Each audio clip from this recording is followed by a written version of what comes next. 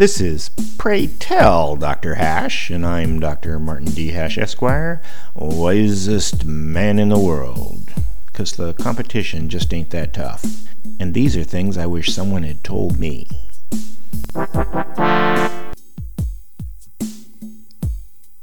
Today's topic: what you know is wrong. Science author Jonathan Hugh speculated, half of everything you were ever taught is wrong. The question is, which half? It's not a stretch to believe that lots of the things you've learned so far, especially decades ago, is wrong. It's more problematic to put a number on it, certainly something as provocative as half.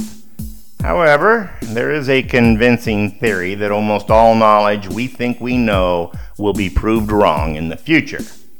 There's even a calculation that the half-life of truth is 45 years.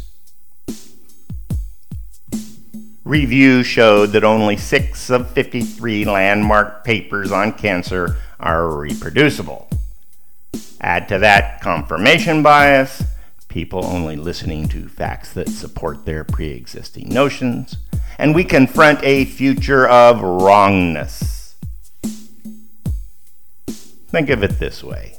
There's some amount of things you think you know but are outright wrong. Whatever the amount, it is not inconsiderable. And unfortunately, you don't know which is what. Yet people don't seem to hesitate when they get a chance to pontificate on a subject, usually when they consider themselves an expert in the field. It would probably be better to hold back on certainty if you know you're going to be wrong so much.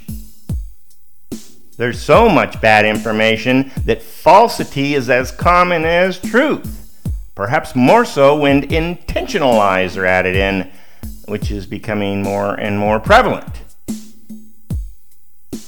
What makes it even more confusing is that there's a 50% chance this whole premise is wrong too.